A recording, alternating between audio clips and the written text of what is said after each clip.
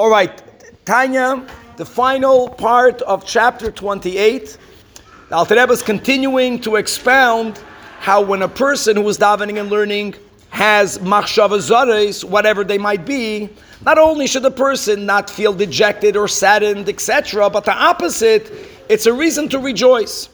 And the Alter Rebbe continues and he says, it's not like people who wrongly think that since during davening, since during my learning, my mind is filled with all these machshava zaros, that's a proof that my godly soul is lowly, that there's something wrong with me.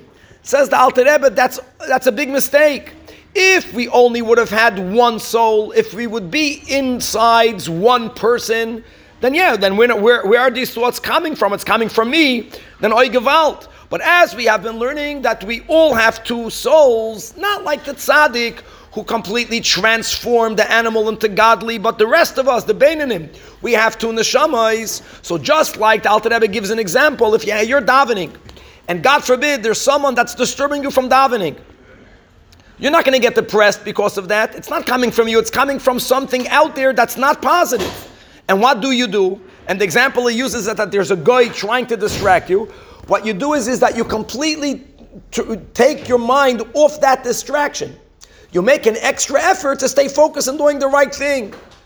And the same thing if a person is having machshava zaros during davening and learning, understand it's not coming from your godly soul, it's coming from your animal soul. And he at this moment or she at this moment is your enemy. And therefore, don't engage with it. And the Alter Rebbe uses a beautiful example that Chazal say that if you wrestle with someone who's muddied or dirty, even if you win the battle, you become muddy yourself. So the solution is to completely ignore. A person says, I'm having a hard time ignoring these thoughts. So the Alter Rebbe says, so daven to God that God should save you from those thoughts, that God should protect you from that evil enemy that's trying to distract you, but do not engage in it.